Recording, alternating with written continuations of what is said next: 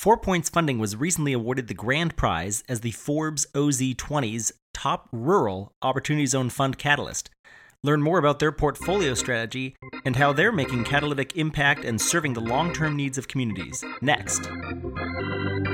Welcome to another exciting episode of the Opportunity Zones podcast, the weekly show where we interview Opportunity Zones professionals and experts, from fund managers to tax advisors, from real estate developers to venture capitalists. If it impacts Opportunity Zones or the opportunity funds industry, we cover it here on the Opportunity Zones podcast.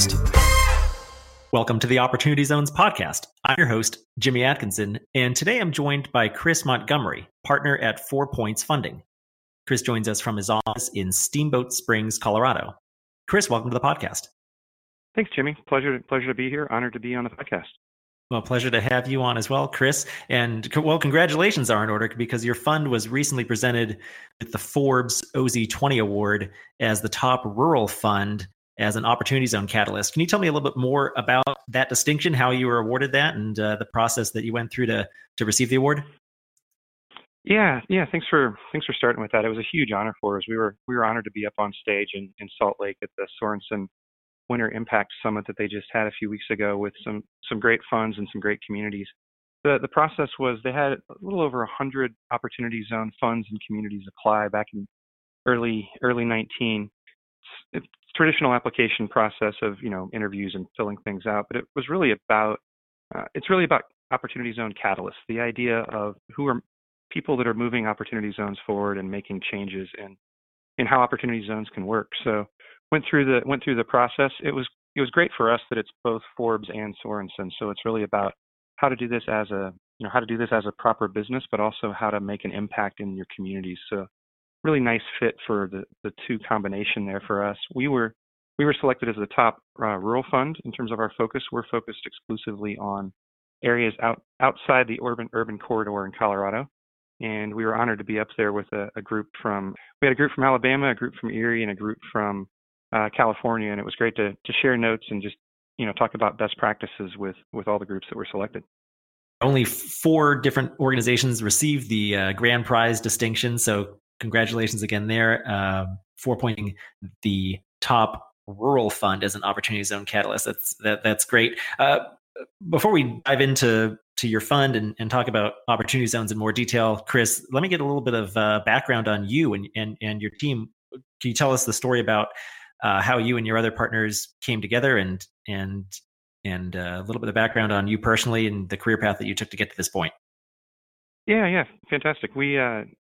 We started, I ran a software business ages ago, but when we exited from that, my wife and I actually started full-time real estate investing back in 2005, 2006, so really right before the real estate crash.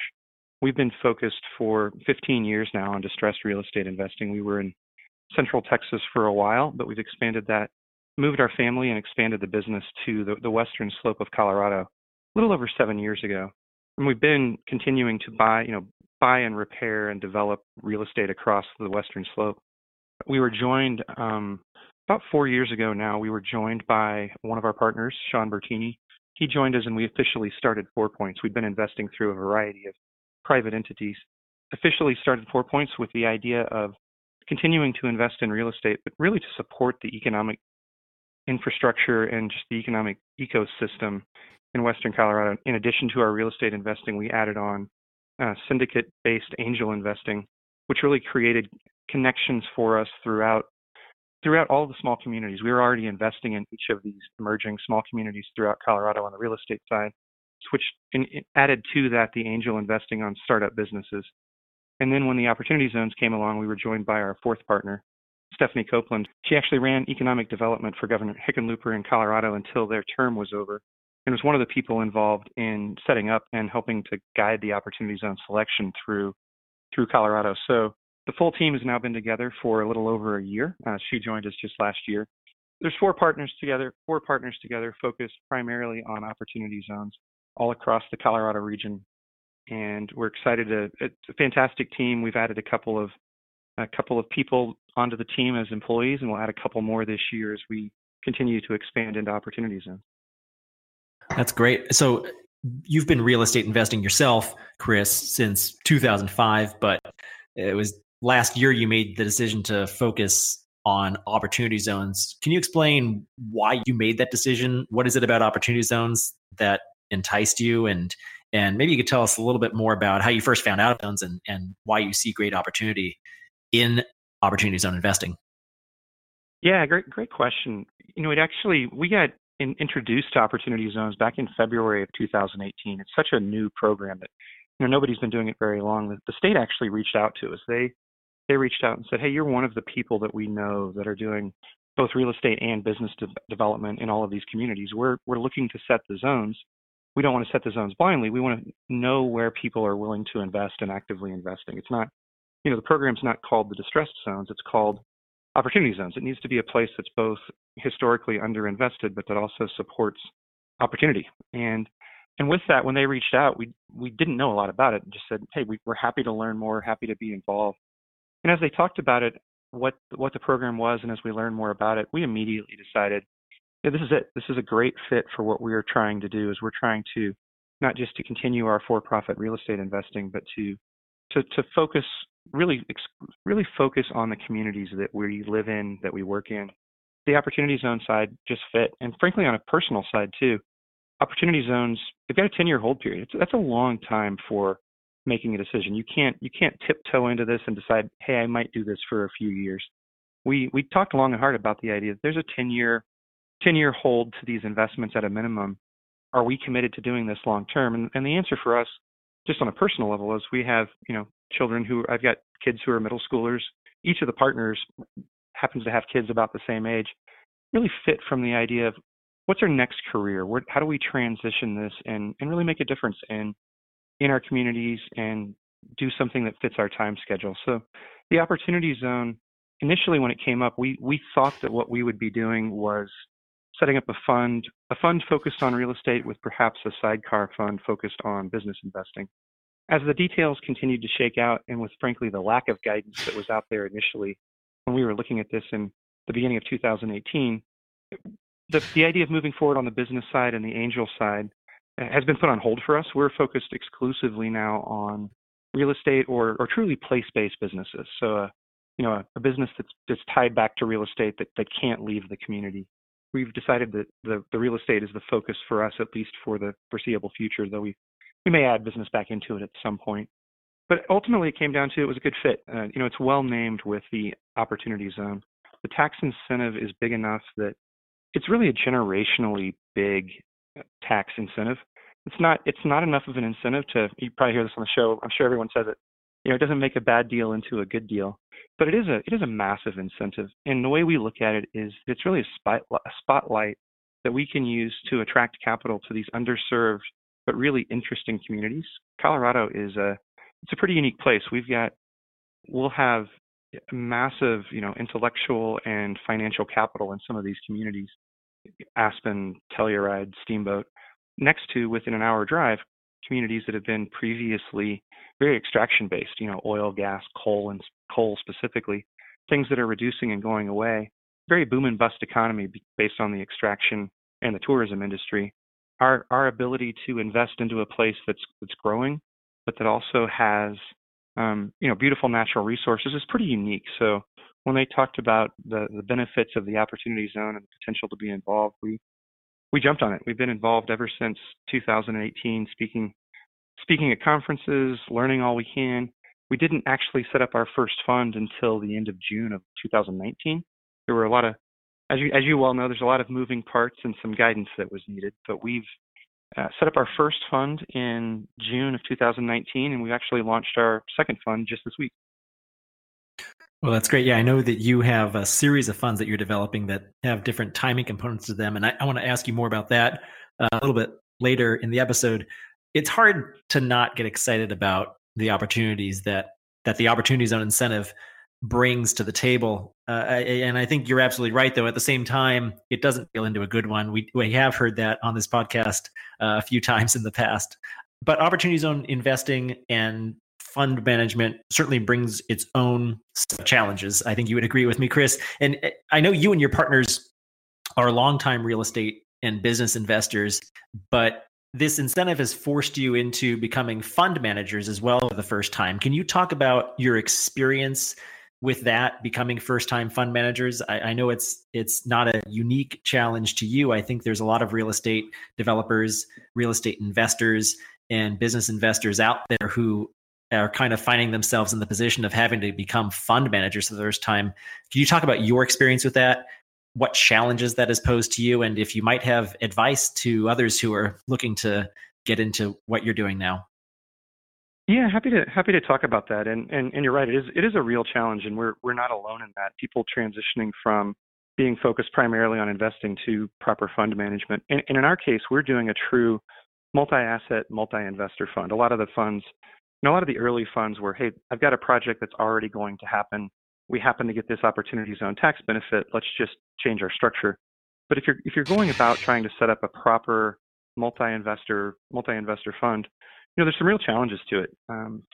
In our case, very fortunate to have a great team. So not just the partners that we have, but the support structure around us with using the law firms that we've used with Snell and Wilmer specifically on the fund management, on the fund creation side, and using NES Financial. I guess I'm allowed to give a shout out to those guys, but it really matters having people that understand the ins and outs of it. We've been fortunate to already be running a private fund, meaning we had a very small group of private investors, operating a few $1 million that we've been running for years now. So we had some familiarity with it, but we really were first time fund managers. In our case, focused specifically on a rural area.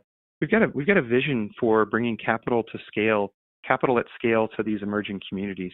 To do that, it's all going to be driven by capital, and we've got to be good at it. There's a lot of learning opportunities in there. In particular, you've got not just a typical private equity real estate fund, but you've got all of the intricacies of compliance around opportunity zone funds. I would say setting up an opportunity zone fund is relatively easy. Running an opportunity zone well and complying and understanding all of the details is really the part that matters from an opportunity zone compliance perspective. So I think for us, it came down to a couple of things: really diving in to understand the ins and outs of all the legislation. It also came down to, with the opportunity zone, you can get yourself in trouble if you're trying to be cute or play games with it. We want to be right down the middle of the fairway, very far. I mix my metaphors, but far away from the guardrails.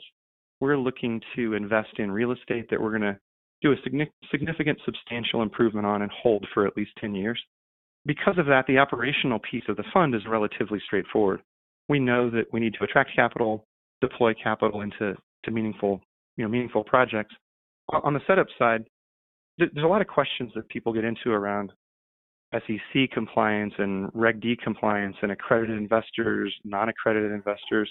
Some of that can be very complex on its own.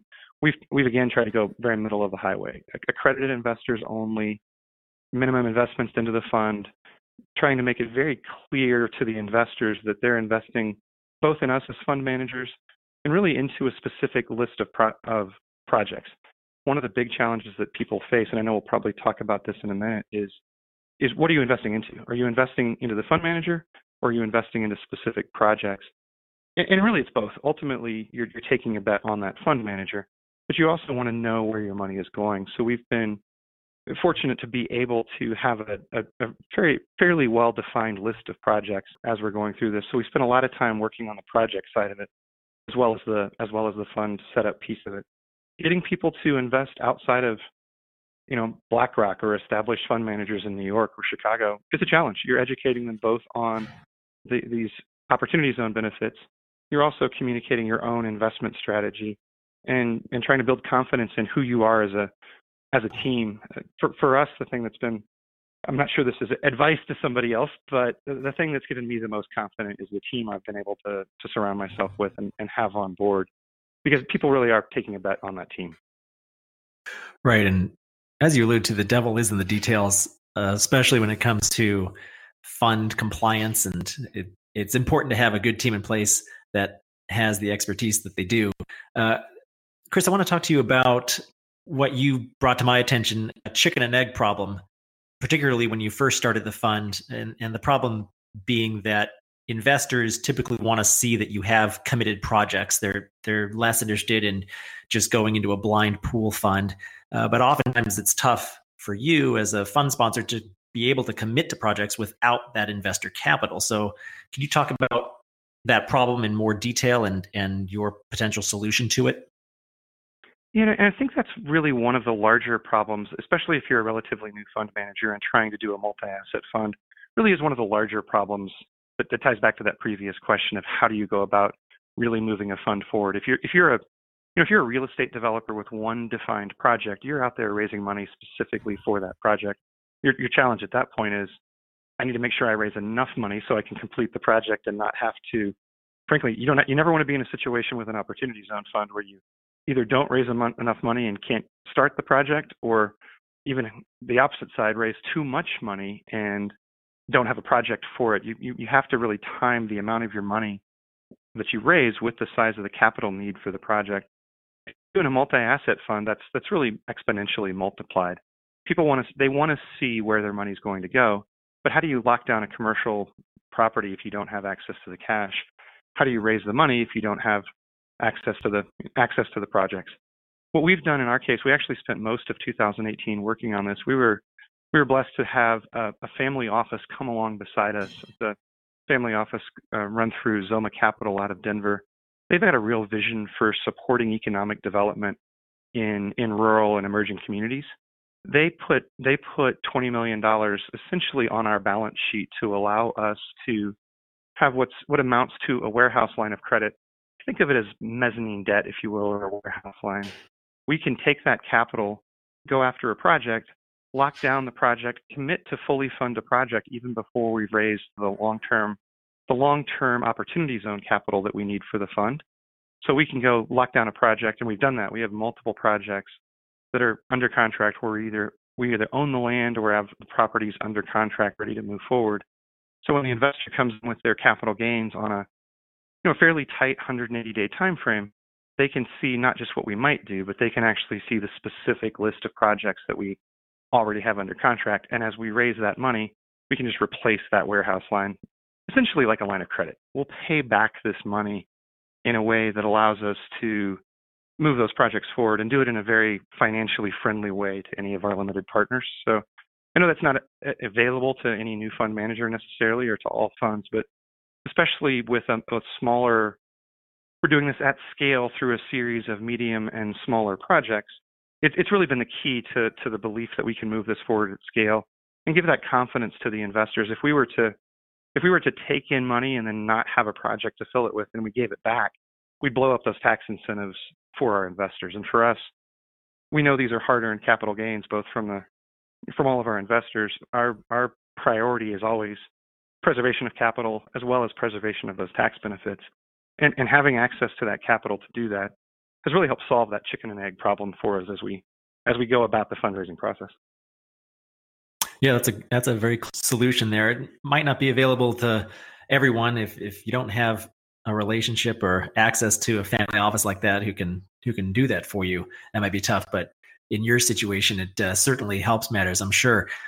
Chris, I want to talk about your funds now. Let's get kind of into the meat of what exactly it is you're doing, where you're investing, what your portfolio strategy is. Can you tell us a little bit more about your Opportunity Zone fund? Or actually, I believe you have a series of Opportunity Zone funds that you're rolling out on a timely basis. Maybe you can talk about your portfolio strategy, what makes it unique among Opportunity Zone funds. And I also like to hear about progress that your funds have made so far in terms of raising capital and deploying dollars as well.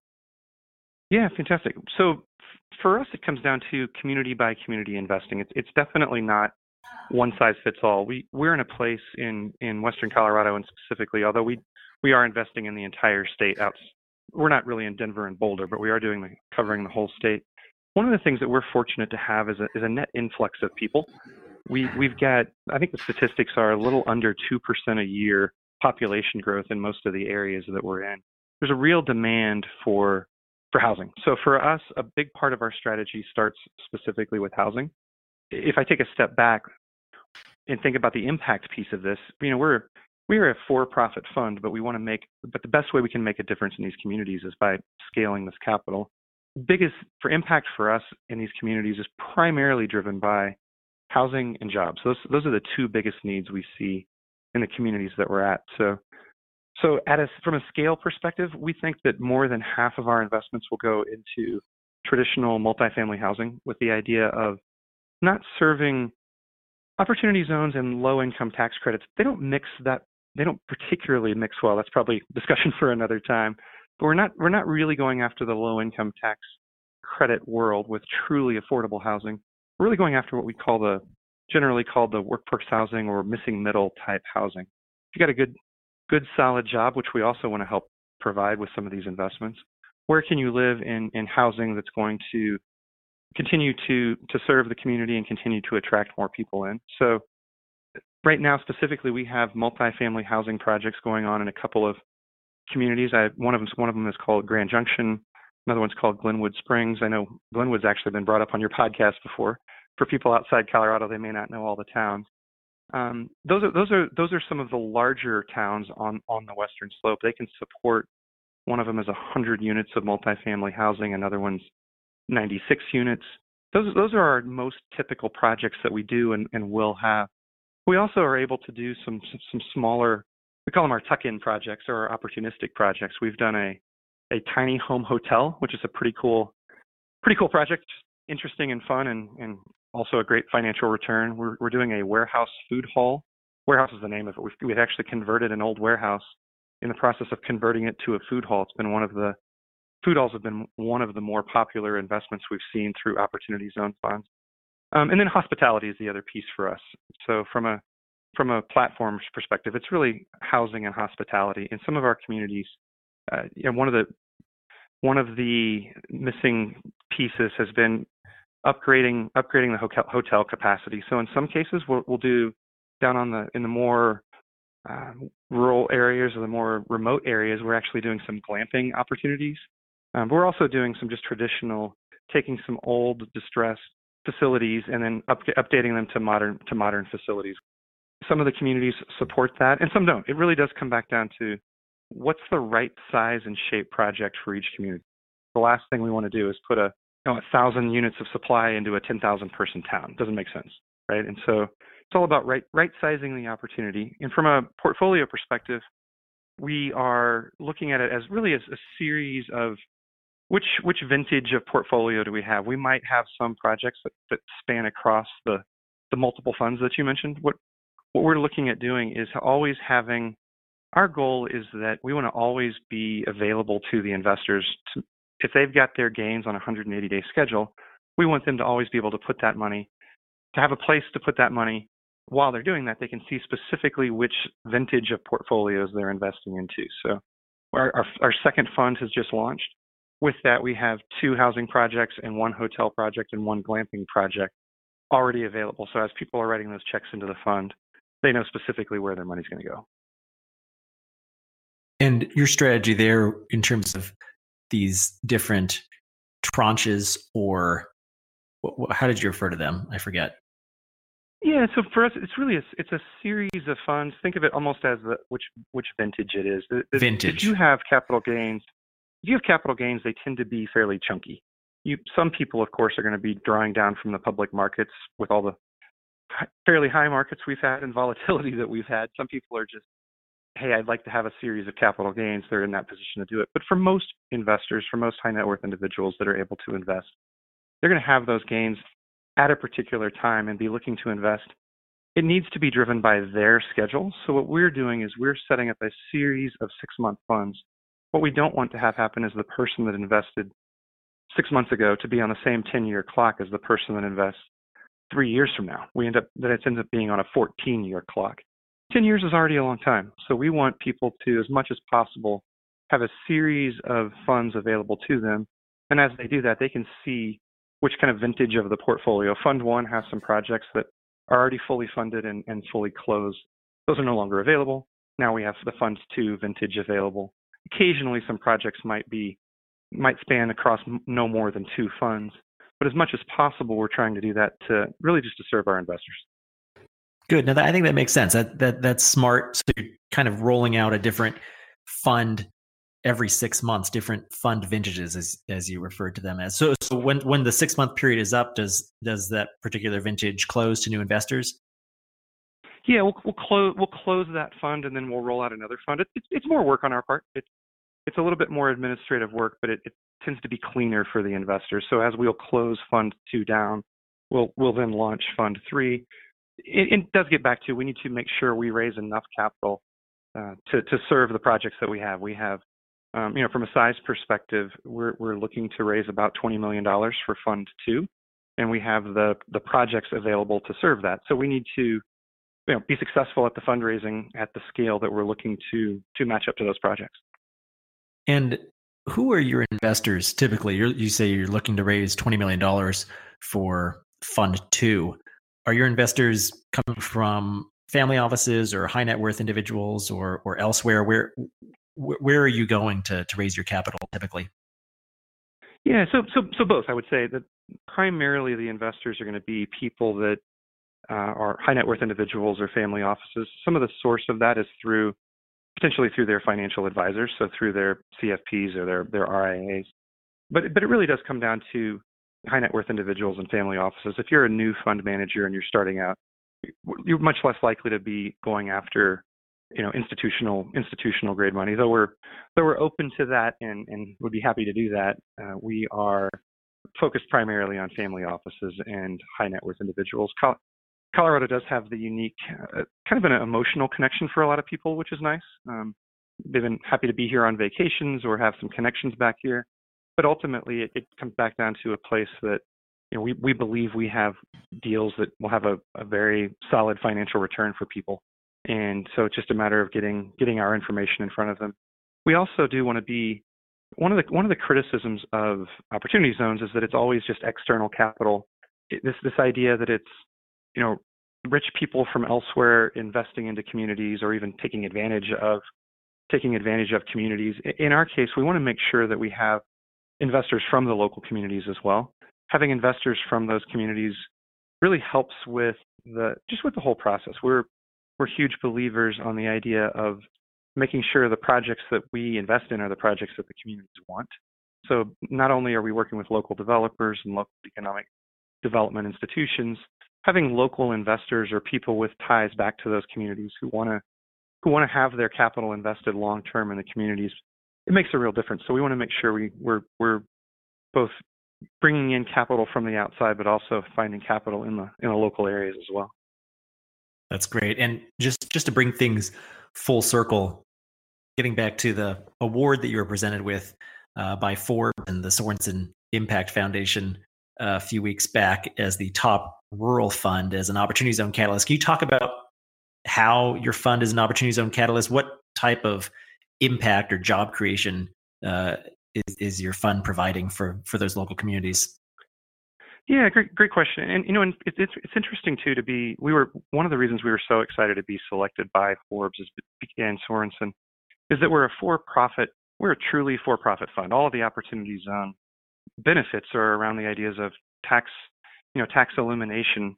You don't need those benefits if you're not making a profit, right? So it starts with for-profit, but why would you make a commitment to these long-term communities if it was just about profit? So for us, it starts with housing in many of these places. If you need to serve, many of these communities are looking to pivot off of the extractive industries. One of the communities that we just invested into had a uranium mine that just closed. Another one has a coal mine that's closing within the next 5 years.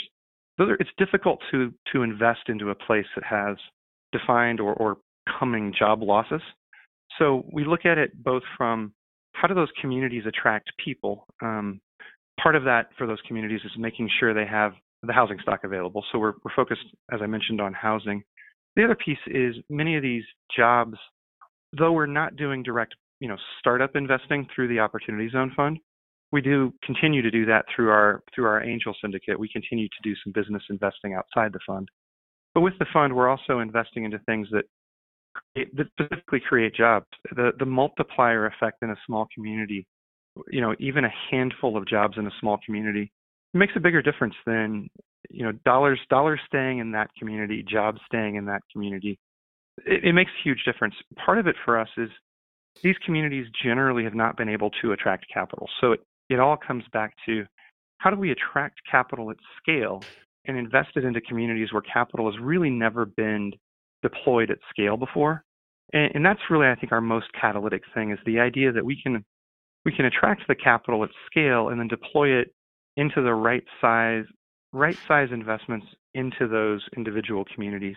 What each community needs might be slightly different, but there's no way it's impossible to go say, hey, we need to go raise $1 million for this project and we want to attract the attention of family offices or institutional offices outside of possibly philanthropy. If we can go raise that money at scale, then we can deploy it alongside projects and alongside communities in a way that really hasn't been done before. So from a catalytic perspective, the idea of raising at scale but investing into the appropriately sized project to really serve the long-term needs of those communities is what we're trying to accomplish. It's also very much not a zero-sum game. It's very collaborative. If we can invest, we're starting to now see some other Opportunity Zones funds looking to invest into some of the same communities we are. We think that's fantastic. The more that if we can build the housing and someone else can build the brewery and we can build the warehouse and someone else, maybe philanthropy, can build the daycare center, the more we can work together to serve those communities and solve those needs, it doesn't just help the community, it makes our investment less risky, it makes the financial returns from our investments better, and really turn it into a win-win scenario for these communities.